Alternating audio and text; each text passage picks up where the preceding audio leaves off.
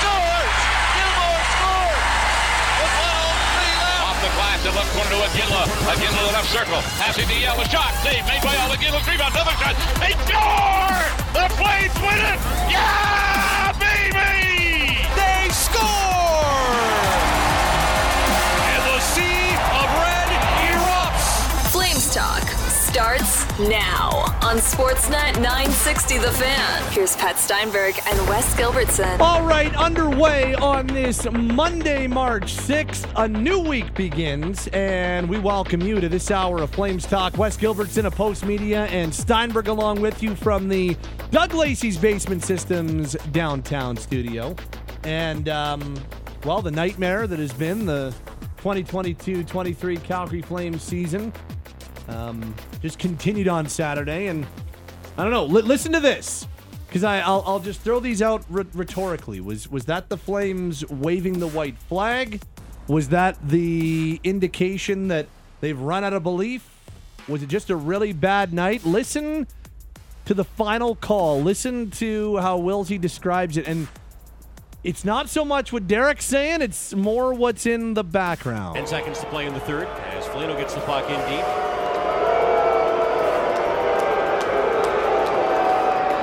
The chorus of boos, the horn will sound, and that will do it. The Wild stretch their winning streak to 4, and their point. Yep, that was not pretty. It was as loud as the buzzer. Yeah, and it got louder as God bless the events staff tried to crank the music up, just tone it down a little bit, which I get. Then it got louder. That was unquestionably their worst game of the season, and they've had some absolute stinkers. Like, I think about Chicago at home. I think about Detroit at home. I think about Columbus on the road. Like, they have had some ugly-ass games this year, and that one has to take the cake for number one. And that might be because you came in while I was doing Flames Talk postgame on Saturday night. You came in, we were like trying to rack our brains. When's the last time the Flames had an outing at the Scotiabank Saddledome that flat, that listless, that uninspired, and that unwatchable? Because that's all of those words applied. It was a horrible hockey game. And credit Minnesota. They love if they're listening to this right now, Dean Evanson is like, you're damn right. It was a horrible hockey game. That's exactly what we wanted to do on the road, and give them credit. They played a perfect road game. Almost doesn't matter because the Flames needed to show more than they did against the team playing a really good road game. And that's the, I'm sure, most frustrating part for the fans. And that's why we heard the boos is not just the way they performed, but we keep hearing about, okay, this is a must win. We keep hearing about urgency, but they're not showing it. Like, the talk has been cheap so far from these Calgary Flames as it relates to their predicament in the standings. And that night, you're facing one of the teams that you're chasing. Now, I don't think that was one that you were realistically going to catch anyways, but you're starting now, this. Remember when Minnesota was the team? You're like, not 0 very long on the ago. Wild. Yeah. No, and I was one of those people. I'm like, yeah, Minnesota does nothing for me. And there was, okay, well, they're 5 back. They got 2 with them still to go. It's 11 now. Yeah. And if you can't summon some energy and some emotion for that game, I just don't know what it's going to take. Well, I'll credit a couple players, the players who came out and spoke post-game on Saturday night, and they were asked directly about the response on the way off the ice, starting with Milan Lucic, as our buddy Eric asked the question. Milan, when you hear the fans booing, do you blame them? No. I mean, they probably felt the same energy or the lack of energy like that we played with, so need to be better. And Rasmus Anderson as well. You understand it. It's a passionate fan base, and it's obviously it's tough for us. And but you understand that we haven't been very good lately, and if that's how they feel, it's everyone in this team just gotta look ourselves in the mirror from.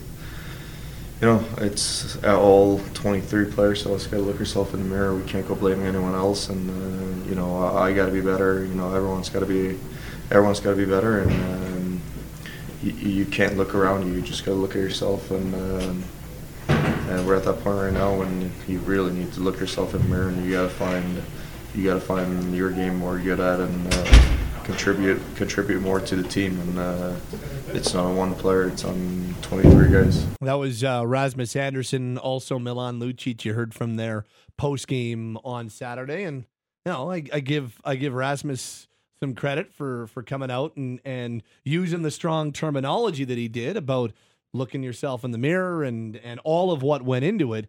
Look, I mean, I don't know. I don't think they're going to make the playoffs. They've got a steeper climb every day, it feels like. And I know they've got a relatively easy schedule from here until the end of the year, but it's still a lot to make up and a lot to ask to close down the gap that they got to close here.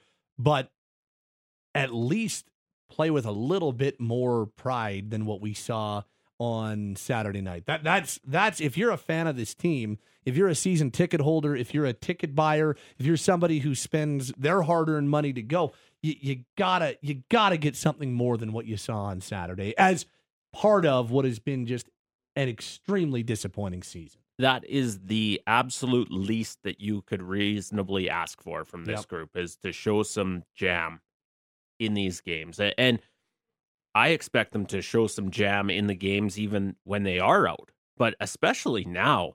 It's one thing for us to sit here, for us to sit there, say, before that Minnesota game and say, they're in trouble. This is a steep climb. And they've been telling us it's a steep climb.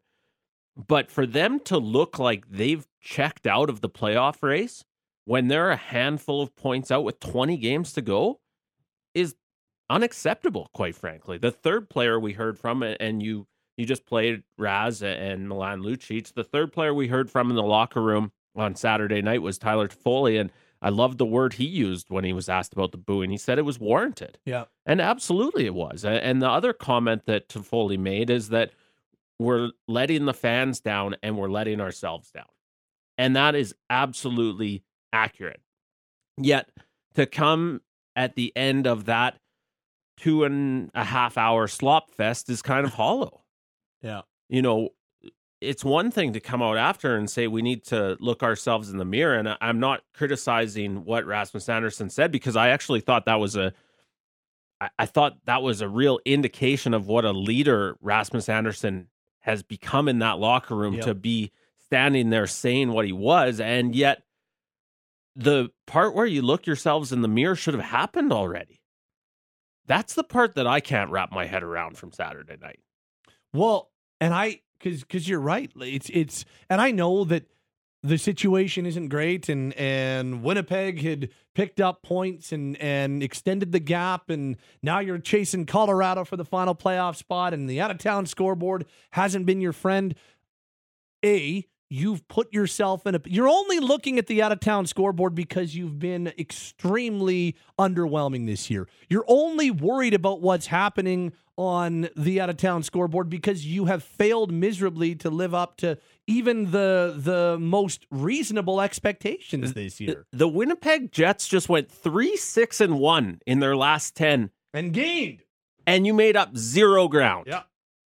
So unless you're watching the out-of-town scoreboard hoping that a team's going to fold and you'll automatically get bumped up a position, which now that they're in 10th, you'd probably need a second team to fold. But if that's the point you're at, you're in worse trouble than we thought. Yep.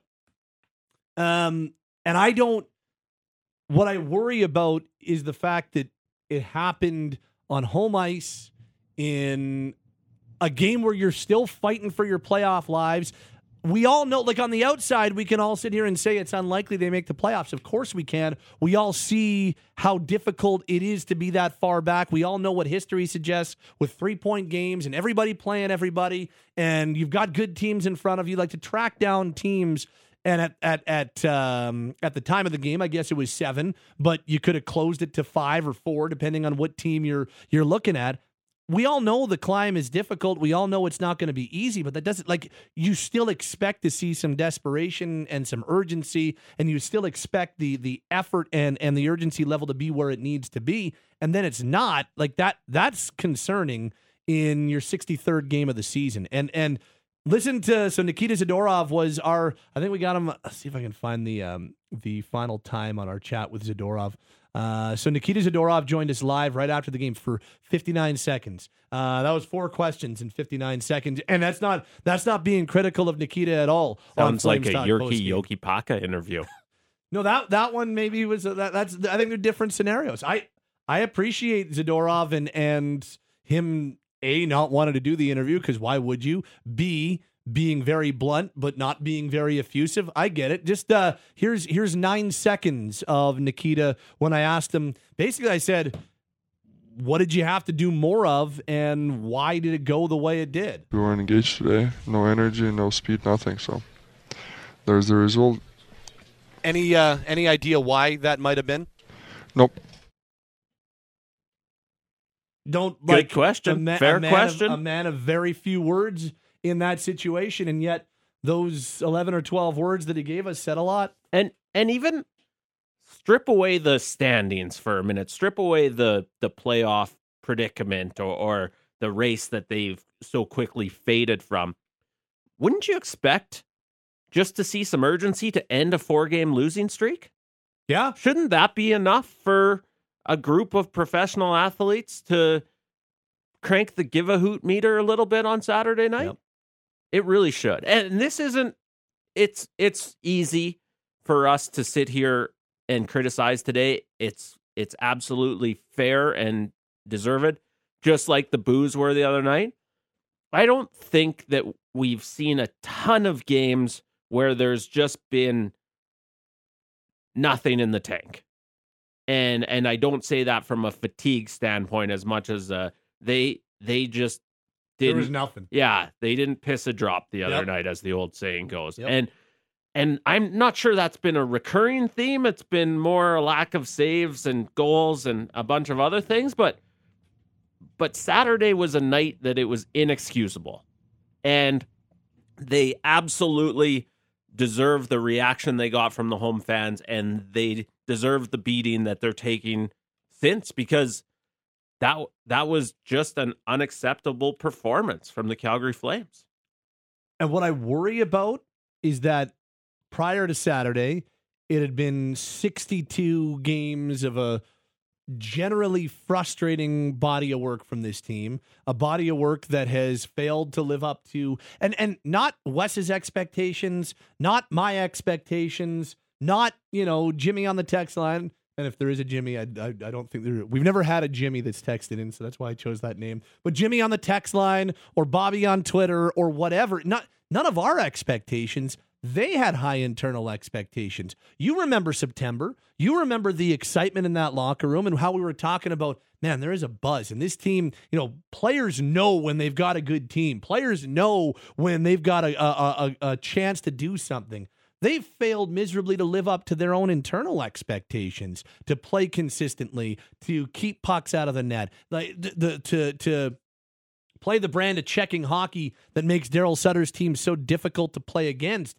They failed at all of that over 62. And then to do that in game 63, that's what worries me, because they've got 19 games to prove my worry wrong or unfounded. But I worry that that's a team that was like, we're waving the white flag, like, enough already, uncle. I worry about that. I worry about a team that has, I don't want to say given up, but has lost belief and lost hope, lost that kind of, hey, we're still in the fight feel. I worry about all that after a game like what we saw on Saturday, because the timing of it, the way they played, the body language coming off the bench, going to the locker room, what we heard from them in the locker room afterwards, it feels, and you can make a really good case, like they're a defeated group right now. And with 19 games to go, that's pretty scary. And so I hope that that's wrong. And I hope that this 2 games on the road, Dallas and Minnesota, good teams, maybe some new line combinations, whatever the case may be. Maybe you can give them a jolt so that's not what they are. But yeah, that's my worry. And if I'm a Flames fan and I'm looking at 19 more games to go, that's really concerning. So it's on them to prove that worry to be unfounded, and I guess we'll see. Let me hit on a couple things that you said there. You go back to the expectations at the start of the season. And of course, as we all remember, this team started 5-1, the best start in franchise history. And one of the stats that I was looking at as I was writing yesterday is now since that 5-1 start. So if you go back and lop it off at, I think, October 26th, this team is exactly 500. That is a 500-point percentage going back to 2 weeks into the season in a league where collecting exactly half the points is not good enough. Nope. And there's 9 teams that have worse point percentages over that span, and I'm not going to list them all, but you'll see them on Sportsnet when the bingo balls get drawn, hoping that they get Connor Bedard. That's the company that they've been in since basically 2 weeks into the season. And so, yes, the frustration has absolutely continued to mount. They haven't met their own expectations, let alone lived up to the hype of lots of people thinking this could be a Stanley Cup contender this season. And so to jump forward to the next point you made, I think that's absolutely a concern. Yep. And I'll be paying really close attention tonight and tomorrow in Minnesota to see what this group does have left in them for fight. You know, I had a chat with Milan Lucic a few days ago, and I asked him, well, what do you learn about a team in a predicament like this? You know, when you're not where you want to be in the playoff race, and he basically compared it to boxing, and he said, well, you learn if you're gonna fight back or if you're gonna keep taking it on the chin, until you throw in the towel. Well, 19 games left is way too early for a team, especially a team that expected to be so much better, to be throwing in the towel. And so if that's what we see in these next couple of nights, that's going to be really concerning.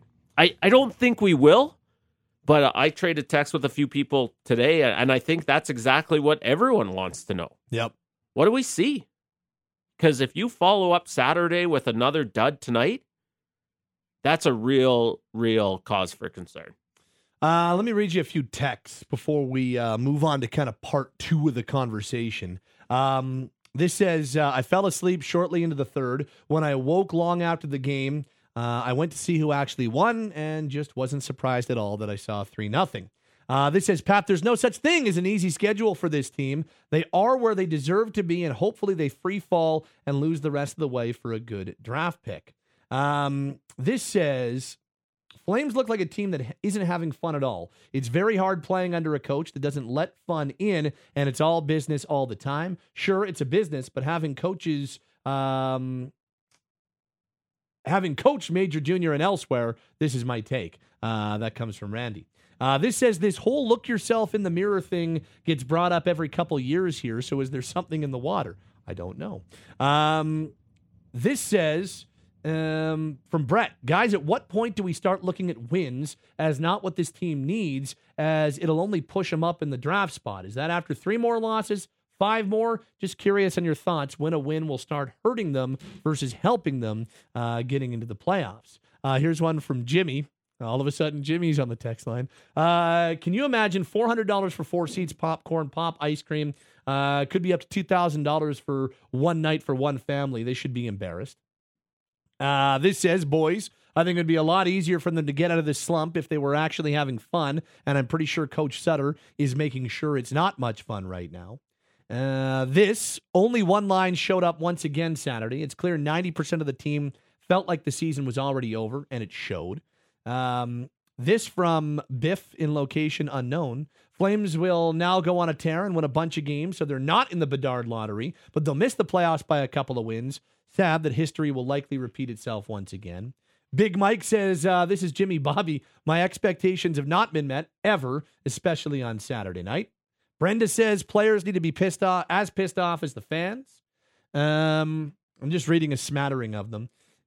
This says, Flames, please don't start winning now. Just pack it in and hopefully do better next season. This, boys, just get back in the playoff race. You owe it to the fans. There's a lot of good texts coming in. There are, and they just keep on rolling through. Pete in Springbank says, I feel like they've quit on the coach and each other. Jeff says, how much Is it that Sutter's always negative? It has to take its toll. Every level of sport had to have some element, or has to have some element of fun. Again, that's just a smattering of the text at 960. Read some more. Read a few more a little bit later on. Let's just read this one more. Yeah, I'm hold on. You have access to the text line? Yeah, I do. Whoa. And I'm not sure how this happened. You want to talk about belief? It's back now. Wes finally has access to the text line. This is a really interesting question. Comes in from Sebastian, who says, is it time the Flames name a captain? They need someone to hold everybody accountable in the dressing room. I don't know that I agree with that, but it's a really interesting question.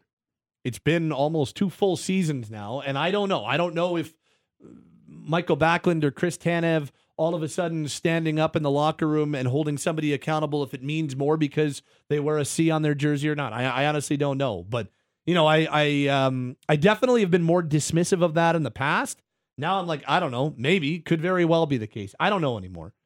Yeah, I think there's some validity to it in the sense of not so much that it would mean more coming from a guy because he has the C on his uniform, but I wonder if it's easier for the 4 of them, the 4 alternate captains, to kind of sit back, maybe waiting for one of the other guys to say it. That would be the one thing that naming a captain would do, is make it pretty clear where that has to come from. And yet, I think if they thought they had a no-brainer captain, it'd be done already. Yep. Did you pick up on one of the themes there on about 7 or 8 of the texts? Because it's one of the most fascinating things for me.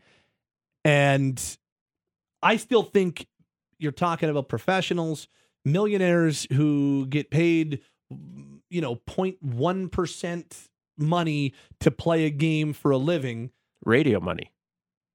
Not quite. Close. I'm not putting them in my category. But we're talking about extremely well compensated human beings, every single one of them, to coach, play, administrate hockey, right? And so as professionals, I think you owe it to yourself. I think you owe it to the people that fund your way of life and your salaries and your living, to go out and be professionals and play like it's urgent and desperate from now until the end of the season. But you get that sense that with the uphill climb being as daunting as it is, and the likelihood of them being in the playoffs, A, and B, even if they got there doing anything once they're there, there's a lot of people who are like, you know what? Maybe for the good of the team and the future of the team, them rattling off wins in 6 of 8, putting themselves close only to miss, isn't the way that they should go. There's a lot of people, I know it because I see it on the text line, I hear it on the post-game calls, I see it on Twitter. Start putting young players in. Start to maybe change the philosophy a little bit, and maybe it's better to lose more than win down the stretch because it gets you a better shot. Look, they're not getting Connor Bedard. The likelihood of that is very little. Well, let's explain how that... Maybe you could. Let's explain how that works really quickly, because the lottery has changed, and I can't believe with the expectations I know that this group had, that we're talking about the draft lottery on March 6th, but you need to be in the bottom 10 in the overall standings now to even have a chance. It used to be if you missed the playoffs, you did have a chance at the number 1 overall pick. That's not the case anymore. So if you are looking at those now you standings, can move up 10, right? You can move up 10. Yeah. So you need to be in the bottom 10 to have a shot at it. The Flames, as of today, are in the bottom 11. So not totally far-fetched. I know there's people cheering for it. And then to, piggyback on the point you just raised about, like, okay, it's one thing for fans to say we want Bedard or we want the highest pick possible. I get it. I absolutely understand it. We better not see the players check out. You raised the point yourself, and it's not all about money, but these are well-compensated professional athletes. Nazem Kadri is going to make $1.7 million for the rest of the season. Roughly. I'm just doing the math in my head, right? Yep. Andrew Mangiapane is going to make $1.4 million before the regular season is over. Nikita Zadorov is going to make almost $1 million playing these last 19 games. So we better not see those tents folded. Right. Because that would be unacceptable. If you want to watch from home and root for the other team to win the last 19 games, by all means. But you can't, if you're in the Calgary Flames locker room, it better not be white flag time. What was your guesstimate on Kadri the rest of the year? Did I say 1.17? Pretty close. 1.62. Not bad. Overestimating.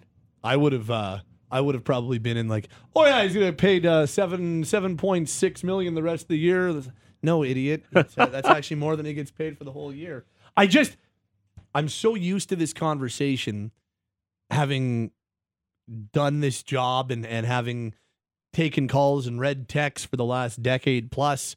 You know, you have the years where they make the playoffs and it's exciting, and then you have the years like this where they're kind of in the 10 spot in the West, and the conversation begins in March about whether or not it's better to lose games versus win games. And the fact that you're having that conversation is the dead ringer that you're having a brutal season based on expectations. And I think it's a fair, as a fan, I don't think that makes you any less of a fan if you're like, man, I don't think they're going to make it. I'd really like to see them draft higher in one of the best drafts in decades. Like that would be good for the team. And yet there's only certain ways to affect that. Part of that would be you can make some changes with your roster and bring in some younger players and go that direction.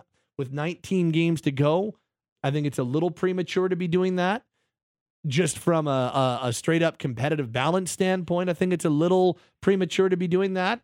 But I don't think we're that far away. Like if all of a sudden they fall double digits out of the playoffs, I think you have to, if you're Brad Treliving, almost start to force the coach's hand and make a couple of moves and go down that road. So maybe you do change the paradigm a little bit. I don't know. And can't believe that we're even having this conversation. Well, and we should, not to put it off, but let's have a longer conversation about this in one of the segments coming up, because I certainly have some thoughts on the injection of youth and whether it might be better to have them involved in what is a really furious playoff race in the American Hockey League. I'm not sure that, aside from, a couple game sort of reward for some of these young guys, especially if we see the milk starting to sour, I'm not sure you want to throw a bunch of young guys in this situation. But I can see the case for it. I just, listen, let's use Connor Zary as an example. He's had a really strong year in the American Hockey League. I believe he's second on the Wranglers in points. I don't have it in front of me right now. Would you like to give him a taste of the NHL so he knows what it's like there? Sure. But Connor Zary is also the first line center, or the maybe most important center, whether he's playing on that first line or not, for the Calgary Wranglers. And they're a team that is fighting tooth and nail for top spot in the Pacific Division in the AHL, which comes with a first-round playoff bye. Yeah. They're a team that expects to be going on a deep playoff run this spring. I'm fine with leaving the young guys there. I get that you want to see what they are, but I don't think you should expect to see 8 Calgary Wranglers in the Flames lineup down the stretch. I don't think it makes sense. It doesn't make sense for the Flames, other than figuring out maybe what you have in some cases. And it certainly doesn't make sense to rob a bunch of guys from your minor league lineup when they're playing meaningful hockey games. I'm getting flashbacks of Bryce Van Bratten. Was that his name? Bryce Van Brabant. Yes. Or Ben Hanowski, Kenny Agostino. Like these are not fun flashbacks that you're having. We could go on. Matt Coronado's a different story. That'll be exciting when. And I think Max Reinhart, Mark Kandari, Carter Banks, Morgan Klimchuk. Yeah. This is not where you want to be. No. if you're the Calgary Flames. Let's dive in, and I know we're running out of time. Let's dive in on one more thing that has periodically come up on the text line, and that is the no fun under Daryl factor. And I think Daryl Sutter deserves his fair share of blame for what's happened with the Calgary Flames this season. You know, as I wrote today, if anything, you could say he hasn't had the answers. You know, he hasn't been able to turn this around. He hasn't had a lot of luck pulling this team out of some of the slumps that they've been in. You're not having fun in a 5-game losing skid as you plummet out of the playoff race, no matter who your coach is. So to think that there would be someone different calling the shots and they'd all be having a blast out there right now, that's just not the case. Agreed.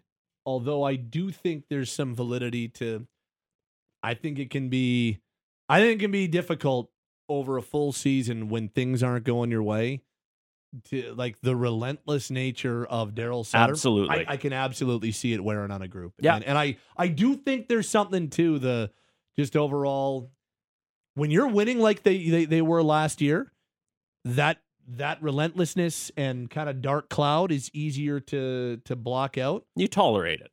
It's harder to do in a situation like this. I will say that. I think anyway. Yeah, I think that's absolutely fair. Coming up on Thursday, Flames Talk will be hanging out at the 5th annual Wing Off in support of our friends at Kids Sport. And we need your help finding YYC, Calgary's ultimate wing champion. So get ready for an evening filled with Calgary celebrities, all you can eat wings from Calgary's best pubs and restaurants, and plenty of drinks to wash it all down as well. It's going on at Cowboys coming up on Thursday. That's March 9th. Get your tickets now at showpass.com and go search Cowboys Wing Off. Hey, it's Haley Salvian from The Athletic. For a look at the latest on your Calgary Flames and NHL news, go click and subscribe to the Hockey Central 960 podcast. While you're there, please rate and review the show. Talking your team right now. Flames Talk is on Sportsnet 960 The Fan. Rolling along on this Monday, it's time for our Daily Flames Roundtable, brought to you by Mercedes-Benz Country Hills. Upgrade your current Mercedes-Benz to a 2022 model with a 2% additional reduction. Drive over to Mercedes-Benz Country Hills, minutes from the Calgary Airport. My name is Pat Steinberg. Wes Gilbertson of Post Media, and now the voice of the Flames, Derek Wills, joins us to complete our Monday Roundtable. Okay, so some new forward lines out of Dallas for Monday's game against the Stars. The Flames will juggle up 3 of their 4 lines. The Backlund line remains together, Mangiapane and Coleman with Backlund, but you've got Elias Lindholm and Tyler Toffoli remaining together, but now Jacob Pelche on their left. Nazem Kadri and Jonathan Huberdeau remain together, but now Nick Ritchie on their left. Nick will make his Flames debut. It was bound to happen. I thought I could make it last a little bit longer than that, but nope. And then you've got Dylan Dubé moving to center with Milan Lucic on his left and Trevor Lewis on his right. Gents, what do we make of 3 brand new line combinations for Monday in Dallas? Well, first of all, I would suggest that we start a fine jar, $5 for every time one of us calls Nick Ritchie. Okay, that's a little steep. We work in radio. No. Make it $1. Make it $1.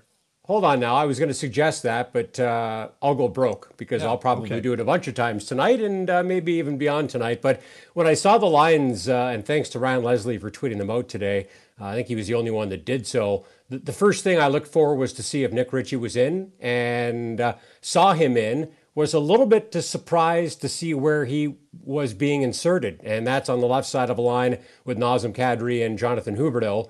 Maybe I shouldn't be surprised because in the third period of the game on Saturday, Peter Labardius and I wondered aloud if Daryl Sutter should switch up the line combinations because we both thought that the Kadri and Lindholm lines had been looking a little bit stale, and then a little bit later on in the third period, he did switch up the combinations. But I thought if Nick Ritchie was going to get in, it would probably be on the 4th line, playing with Trevor Lewis and one of Milan Lucic or Walker Duehr. So then the second thing that jumped out to me was that Duehr was a healthy scratch, which maybe it shouldn't have surprised me, but it still kind of did, because I actually think that of all the forwards, he's been top 5 as far as energy, which has been an issue for this team in the last 5 periods they've played. So a little bit surprised and a little bit disappointed to see him coming out, but I think it's probably a case of where a veteran like Milan Lucic gets a little bit longer leash than a rookie like Walker Duehr, so that would explain that. Also surprised to see Dylan Dubé demoted from the left side of the first line. And again, maybe I shouldn't refer to any line but Michael Backlund's line as the first line, because it's clearly been their best line since it's been reunited. But any line with your top 2 point producers and Elias Lindholm, for me, is still your first line. So you have Jacob Pelche on the left side of that line, which I'm looking forward to seeing him with Elias Lindholm and Tyler Toffoli. But Dylan Dubé's having a career year. He's got 11 points in the last 11 games. He's got a career-high 38 points this season, is on pace for 49. He's 1 goal away from equaling his career high for goals in a season with 18, and he's on pace for 22. So a little surprised to see him go from the first line down to the fourth line. But I guess the good news is the Flames are making some changes to the lines that they probably needed to make changes to. Just a little bit surprised what those changes are, guys. I think when you've lost 5 in a row, and in your last 2 games you've scored 0 and 1 goal respectively, I certainly had the same initial reaction. Oh, I'm surprised to see Dubé bumped down, or some of those reactions, but it makes perfect sense for them to be in the blender today. This team has to do something to try and change the offensive results that they're getting, and I'm curious, especially, I don't think Dylan Dubé necessarily deserved to lose his spot on the top line, but I'm really fascinated by how Jacob Pelche looks in that spot. Jacob Pelche's speed has been an asset for this team. He's been good on the forecheck. He plays a responsible game, especially for a young guy. I think his positivity has helped in the locker room and on the bench. I think, although you certainly wouldn't have known it Saturday, he's helped bring some energy. And so I'm curious to see what that looks like. I think we're probably talking eventually about Dylan Dubé back in that spot. And yet, you could kind of make a case to leave a bunch of these lines together. Well, Dubé's been fine on that top line, and Pelche's starting to develop some chemistry with Huberdeau, and you should leave the Backlund line together, which they have. You got to make some changes based on the way things are going. And so I'm not sure that they're my preferred combinations, but I'm curious to see how it looks tonight. Yeah, I mean, they have to do something. You can't just, after what we saw on Saturday, that was as pitiful a performance as I can remember from this group, and they have had some absolute burgers this year. Like that, the Columbus game in Columbus, the Chicago loss at the Dome. Like, there have been some ugly games that Flames fans have had to sit through this year. But Minnesota was like, it's been years since I can remember a night quite like that at the Scotiabank Saddledome. And Wilsey, to start the hour, we played your final call. We only played about 11 seconds of it and then cut it off because the boos were permeating. You could barely even hear you. They got so loud as you were wrapping things up.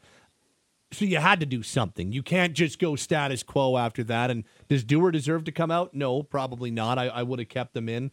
And I think you could have made an argument that, Milan Lucic's game has fallen off here significantly over the last little bit. So maybe another reset for him could be the way to go. But you had to change something up. And getting Richie in, you get a little bit of infusion, a guy who should be fighting for his NHL life right now. So maybe that can give you a little bit of spark. I mean, the line changes, like something had to happen, and there's only so much you can do. So I generally agree with what they're doing. But, yeah, I don't know if Duehr probably should have stayed in would be the only thing that I would say. Well, and for me, I mean, demoting Dubé to, or maybe I shouldn't use the word demoting, moving Dubé to another line would have made more sense than moving him from the left side of the first line to the middle of the fourth line for me. But Darryl Sutter knows more about this game than I'll ever know. So we'll see how they look tonight. For me, I probably would have tried swapping Lindholm and Kadri. I really like the chemistry that Pelche and Huberdeau were starting to build together. The other thing I'd like to see is maybe Huberdeau back on the left on his strong side and not on his weak side on the right. Maybe that helps get him going. I don't know, guys. I guess desperate times call for desperate measures, and that's where the Flames are at right now. So we'll see how they look tonight. I'm not going to put words in anyone else's mouth, but I'm willing to call Dylan Dubé on the fourth line a demotion. That is certainly, and you're going to see it in his ice time tonight. And to the point that, because I agree with both of you on Walker Duehr, I'm sure that this has probably come with a challenge to Milan Lucic, that he's the next one to come out of the lineup if we don't see a lot more out of him. I thought there were things, not necessarily just dropping the gloves, although that might have been one of them. There were things that Milan Lucic could have done to inject some life into that hockey game on Saturday night, and he didn't. And that's why he's in the lineup. At this point in his career, he's not going to bury a lot of goals, and so you're in there to provide that spark. Now, I didn't think Walker Duehr had a ton of energy on Saturday either, which puts him in the same category as 20 other Calgary Flames, but I'm sure Milan Lucic is sort of on call now. He knows that can't be it. There was not enough impact from him on Saturday, and I've got to think, especially with the way Trevor Lewis impacts the penalty kill, he'd be the next guy out. Yeah, and guys, when the Flames acquired Nick Ritchie, the first thing that crossed my mind was, well, Milan Lucic is in the last year of his contract, and he probably won't be back next year. If he comes back, it's going to be a big pay cut for him. There's no doubt about that. I think it's going to be a big pay cut regardless of where he goes. But if he's not back, I thought, okay, well, maybe Nick Ritchie is a guy you could slide into that spot. He's got lots of size. He's got some skill for a big guy, former 10th overall pick. And maybe you have size in your fourth line, but you add some more skill there as well. And he hasn't had a bad year. He's actually got 10 power play points this season. So I do wonder if we might see him on one of the Flames power play units tonight. Wait and see on that front as well. Daily Flames Roundtable, Derek and Wes and Pat with you. So Nick Ritchie will make his debut. It'll be game 2 for Troy Stecher, who debuted Saturday against Minnesota. What do we make of just under 15 minutes of Troy Stecher against the Wild, guys? Thought he was pretty good. Kind of came as advertised. He's a good skater. He's undersized, as he told me when we chatted this morning. He's not small. He's 5'10", 184, but he's also not big. But he doesn't play small. He plays pretty big. And that was the one thing that really jumped out at me Saturday night. And maybe it stuck out like a sore thumb because I didn't like the compete level of a lot of the Flames, but I liked his compete level. Even when he got caught up ice, he would hustle back and he would get involved physically to try to win some puck battles. So I thought all in all, it was a good game for Troy Stecher. Didn't have a point, but I mean, he's got 7 points in 62 games this season. That's not his MO, but had a shot, had a couple of hits, had a couple of penalty minutes, and played 15 minutes and 32 seconds. And hey, if you can get 15, 16 minutes from a guy in your third defense pairing, that's a win for me. Yeah, I think fine's a good word for it. I think that was a really difficult game for anyone to stick out as an individual. I think, having come from the scenario he came from, which was, by all accounts, it sounds like he wasn't anticipating a trade on deadline day. Suddenly, he's rushing to the rink to get his stuff. He's scrambling to pack a suitcase. He's catching a flight to Calgary. All that considered, and then to play what I thought was a really serviceable game on Saturday night, I think you'll take it. Absolutely. Yeah, I thought that he competed hard, was willing. He got belted, I think, twice in the first 20 minutes or so of that game. You're like, holy. And it was they were not fun hits to watch, but that shows a guy who's willing to go into areas and take a hit to try to make a play. I thought he struggled with some of the reads. I thought there were some defensive miscues. I thought he found himself chasing, but as Cale McLean told us post game on Saturday, Derek, you almost can't evaluate a guy in his first game learning. So I'm not all that critical about some yips and some mistakes and that type of stuff. It's almost expected in your first game. But the thing that I really liked, he can play with pace, he can skate, he's confident in skating the puck out of trouble, and he competed. So those are the things that I liked, and you can give it some time for some familiarity in terms of where you're supposed to be and who you're playing with. And look, and this is not trying to drive by, but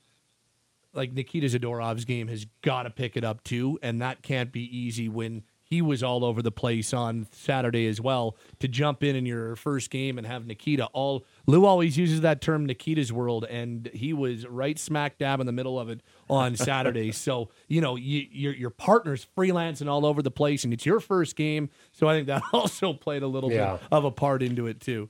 It's been such a strange season for Nikita Zadorov. I thought he was playing at a top 4 level before the break. Absolutely.